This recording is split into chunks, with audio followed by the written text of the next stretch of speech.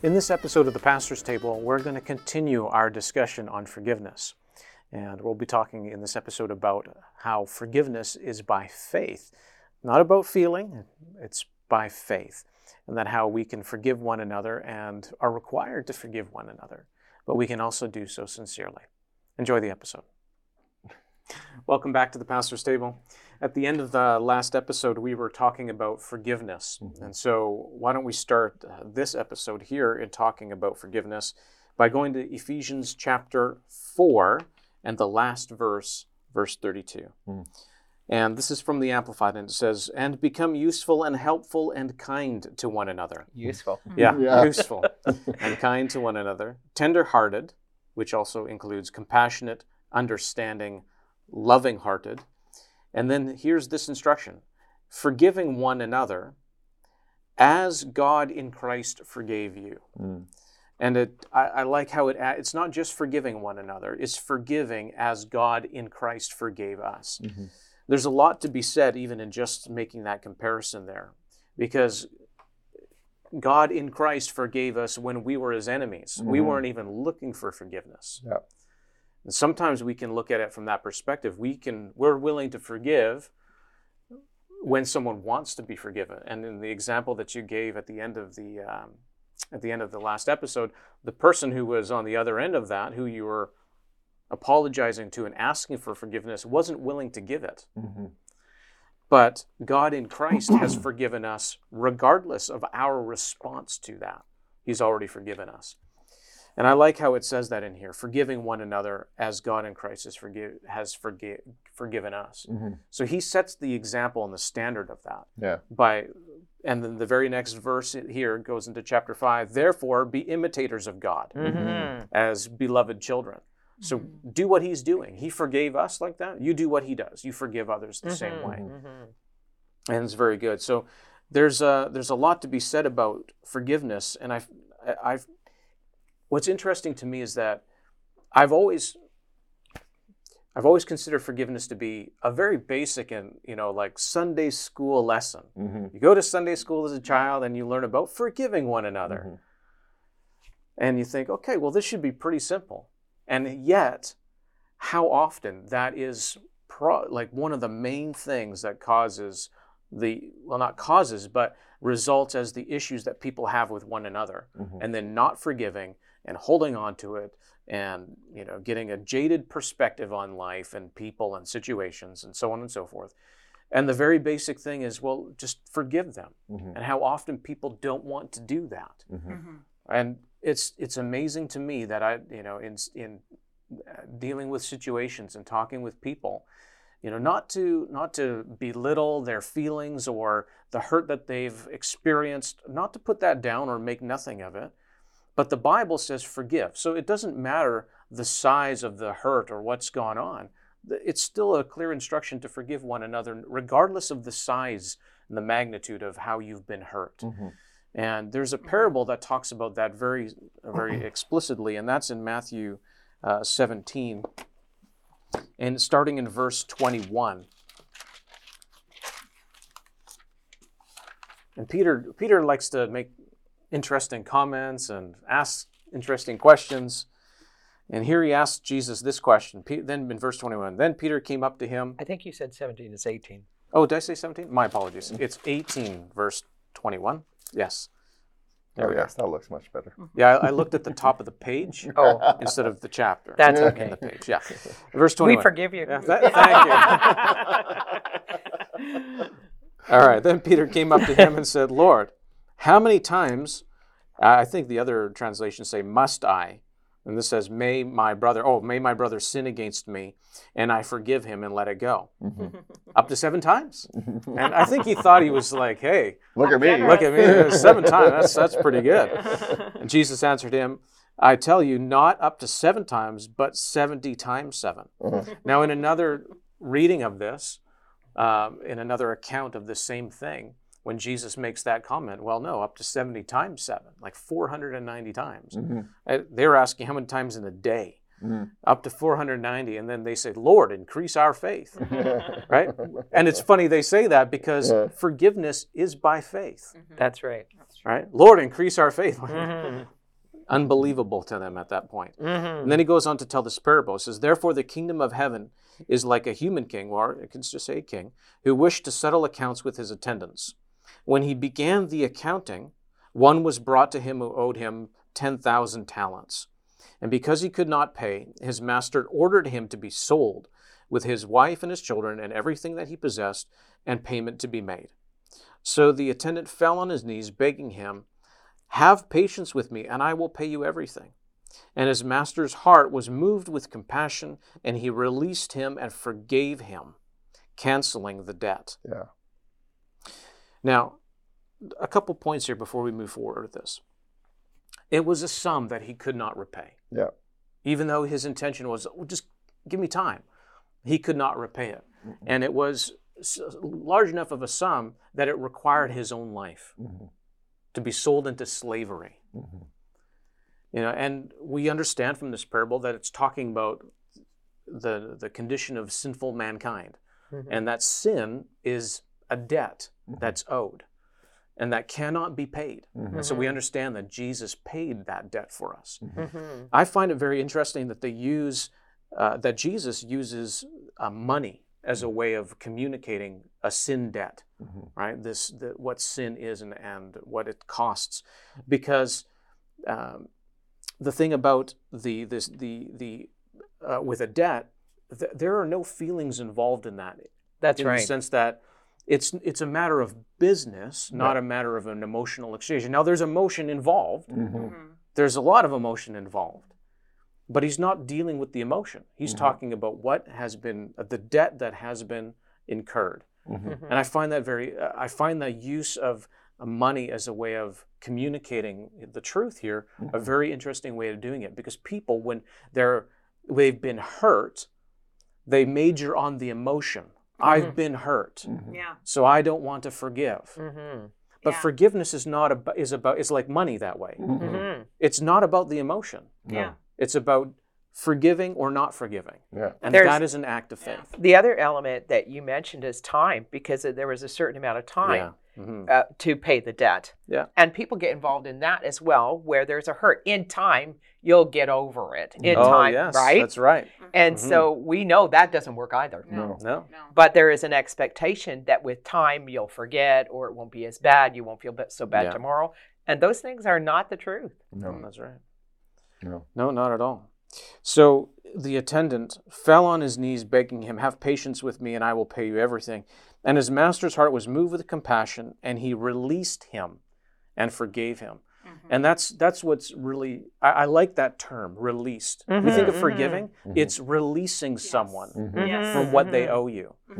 And often people get stuck on their rights, and that's why they'll hold on to offenses, because, well, they did me wrong. There's this obligation for that person to make it right with me. And the truth of the matter is they really can't. They really cannot make it right. You know, I believe it's deception. It's a lie that people believe when they've been wronged by someone else, that the person who wronged them can somehow make up for the wrong and the hurt that they've caused.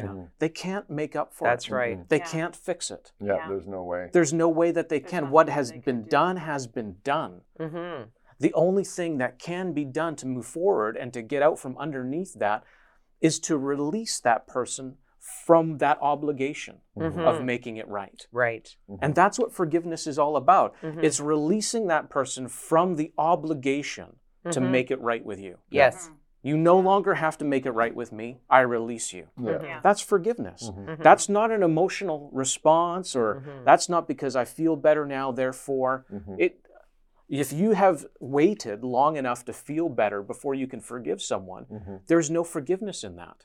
You're not actually forgiving them. You're just feeling better now. There's no forgiveness in that.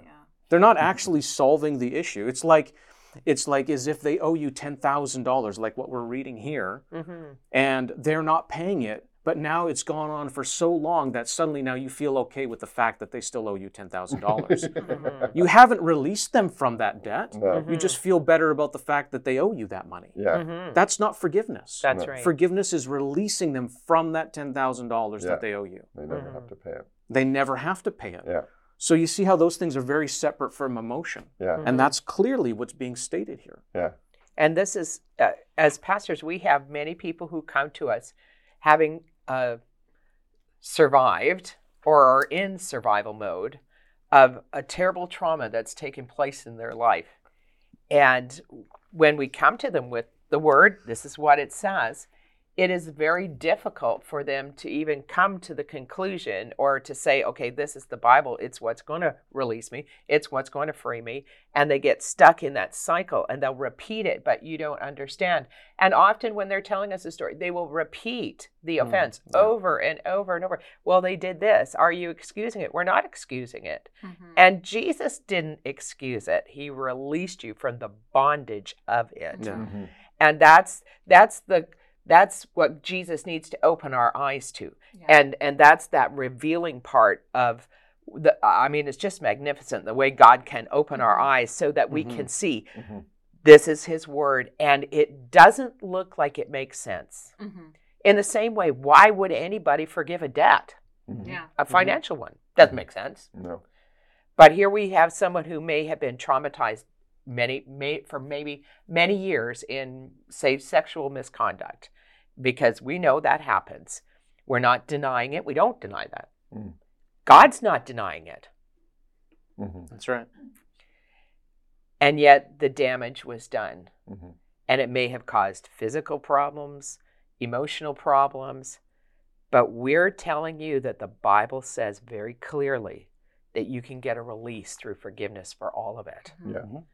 And that it's not something you're going to conclude on your own. Yeah, definitely. It won't work. Yeah. And also too, we sometimes have in our mind that there's like this forgiveness formula that a wrong happens, then someone says, I'm sorry, and then there's forgiveness. But that's not actually how it works. That's right. Can you forgive when someone hasn't said they're sorry? Because God supplied the punishment for our sin, the releasing us from the sin before we ever said we're sorry. That's right. And he forgave us before we even realized it. We even did it. And without the guarantee that we're going to come to him and realize our sin. That's right. Exactly. But he extends it. He's always releasing forgiveness. We've come to an age where society is very open about, quote, mental illness. We don't put that down either. We understand that many people are in that category. But if Jesus provided a means for all to be healed, then he can heal this too. And those who might have been suffering in that way, God can heal you. And we begin to say, this is the word. You may have to hear it many times for faith to come, but faith comes by hearing. So hearing over and over that Jesus will heal. He will release you from past wounds. He'll release you from this hurt. And you start the cycle by simple obeying it with the mustard seed size of faith that you've got. And you say, well, I don't have a lot of faith for this, but you've got a mustard seed of faith. If you've got the word of God, you begin to act in obedience. You take that word. It says that we are to forgive in Mark 11:26. When you stand praying, forgive if you have aught against any. So you begin in faith there. And you say, I don't really know if I believe that, but you're going to be obedient to it. It will begin the process. And once you start that, then your eyes can come open. I think we're afraid often as human beings of the emotional part of conviction. And so as soon as something becomes uncomfortable, we tend to withdraw emotionally or physically. This is why we don't talk very much about sin in church, because it brings conviction. People get uncomfortable. They get uptight or tense. And they talk about all these feelings. But we must talk about conviction. Holy Spirit's trying to get our attention. And when we don't like what he's saying, like it's a command to forgive. We may not like that. And often what we hear as pastors is say, well, I don't know how to forgive, or I can't forgive them. You don't know what they've done. Mm-hmm. And that's a quote, not by one, but by many. Yeah, that's right. And so if you're feeling uncomfortable, even listening today, and you're tempted to like turn off this episode, I'm encouraging you to hang in there and allow yourself to hear the word of God, and it can change you. Yeah, if we continue on, we have a few more minutes here, just probably, I think we have enough time to get it done here. It says here that in verse 28, but that same attendant, as he went out, found one of his fellow attendants who owed him 100 denarii, which is about $20. And he caught him by the throat and said, pay me what you owe. So his fellow attendant fell down and begged him earnestly, give me time and I will pay you all. Right? Just the same as he had done, the same initial servant here had done to the master, right? But he was unwilling, and he went out and had him put in prison till he should pay the debt. When his fellow attendants saw what had happened, they were greatly distressed, and they went and told everything that had taken place to their master. Then his master called him and said to him, you contemptible and wicked attendant, I forgave and canceled all that great debt of yours because you begged me to. And should you not have had pity and mercy on your fellow attendant, as I had pity and mercy on you? And in wrath his master turned him over to the jailers till he should pay all that he owed. So also my heavenly Father will deal with every one of you if you do not freely forgive your brother from your heart his offenses. Ouch. It is, you read that and you go, ooh, ouch. I want to point out one thing. We mentioned this earlier as we began this discussion. He talked about the master released him from his debt. And in that place, the man was bound when he had that debt. It was a form of prison he was already in. That's right. And the master forgave him. But because he could not forgive as he had been forgiven, when the master came and reinstated his debt and turned him over to the jailers, he went from one form of prison to another. And I find that very interesting because there is a period of time where we have that mercy and that grace where we can forgive other people. But there will be a time when it's set and it's done and we'll end up paying the penalty for it. And this is what happened to this particular servant. And it wasn't because it had to do anything between him and the master directly. It had to do with how he treated his fellow servant. And it's a warning to every one of us. As Christians, we're fellow servants together serving one master. We are. And we are servants because God has forgiven us. He's brought us in and forgave us a great debt. And because we have been forgiven, it is not a stretch for us then to forgive one another as we have been forgiven. Just the way that our master has forgiven us, we can forgive others. But if we are unwilling to forgive, again, it's a choice. It's not a feeling. It's a choice. Unwilling to forgive is what is stated about this servant here. But if we are willing to forgive, right, then that forgiveness could and should flow towards our fellow servants as well. But if we're unwilling to, we will find ourselves in a much worse position because we are basically rejecting the very forgiveness that we were shown by God the Father. It's I don't pretend to understand everything completely about this, but I do know that there's a very big warning in that. The basis of our ability to approach God is because he forgave us. That should be important enough to us for us to be able to extend the same forgiveness to our fellow servant. Too often Christians look in terms of their Christianity is just between them and the Father, between them and Jesus.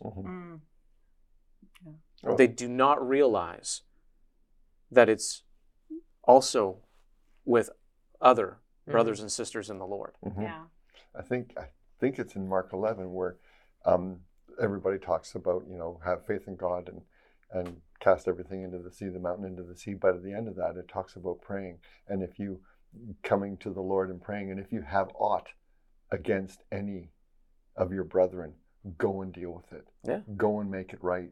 Yeah. Go to them and make it right with them. Ask them forgiveness. Forgive them. Whatever you need to do, then you can come to me in a clean heart. Yeah. And from personal experience in my own life, there was times where I didn't forgive people, and really the only person it was affecting was me. I would made my life miserable. You know, you it's not fun. No, it's not. God doesn't want any of you to live that way. Exactly. Be free, get your release, Yeah. and forgive. Amen. God bless.